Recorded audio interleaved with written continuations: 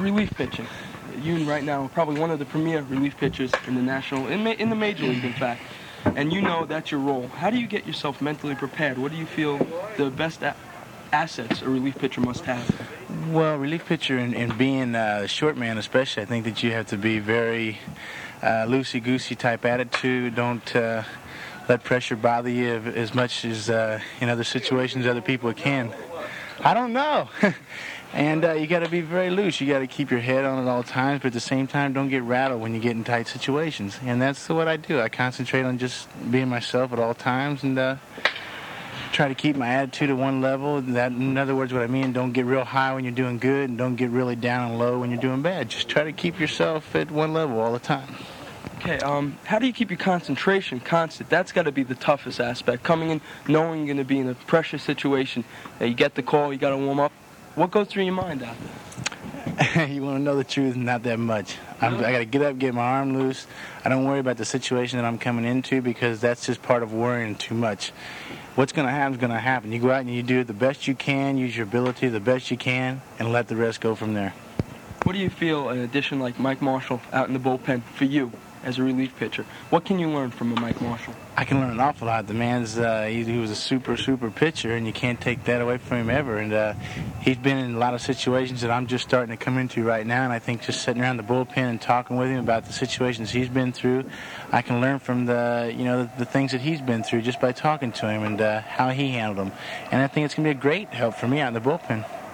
Okay, another thing, before the strike, when you came in from relief, used to do a thing that Rye Duran used to do. Used to throw the ball over John Stern's head every time to the backside. It seems second season you've cut that out. How come? Well, I think because, like there for a while when I started doing that is I was struggling really bad and I couldn't get nobody out. I mean, I couldn't even get my mother out if I was pitching to her. And I just said, I'm going to do something different. I said, I don't know what. So I came in and threw it on top of the backstop, And that night I got a save in Houston. I did it all right. So I thought, well, hell, I'll do it again. So I did it the next 2 or 3 times out. I did all right. And then the strike started. And then when we come back, I thought I better knock it off for a little bit. So I knocked it off and haven't started again. But if I had a slump, I'll throw one up in the upper deck somewhere. It seems like you're a very superstitious player. Why did you wait 2 years to change from 46 back to your old high school number 13?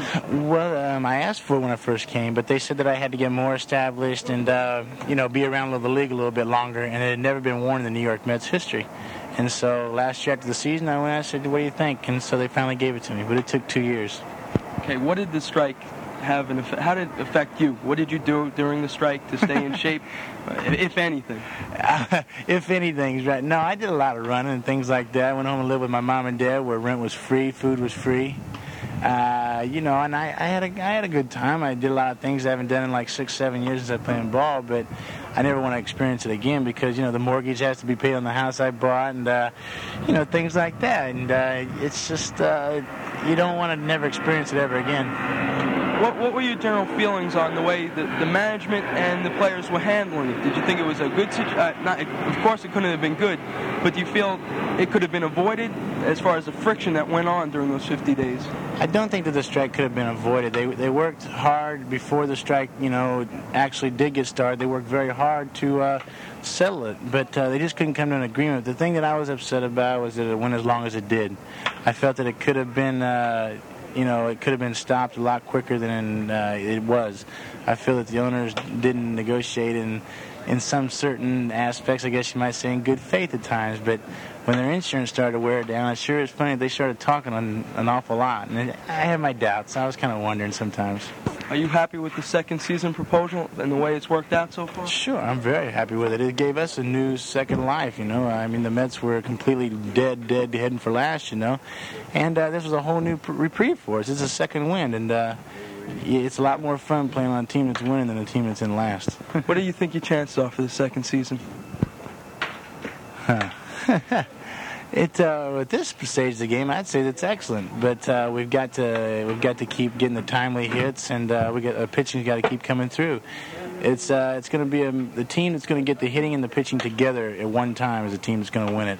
Right now, a lot of clubs got good hitting but no pitching, and then vice versa. The team that hits the hot streak and gets both aspects of the game together is going to win this thing. Also, last year it seemed the Mets weren't too sure who their number one reliever was. It wavered between you and Jeff Reardon. Mm-hmm. You established yourself last year with 22 saves.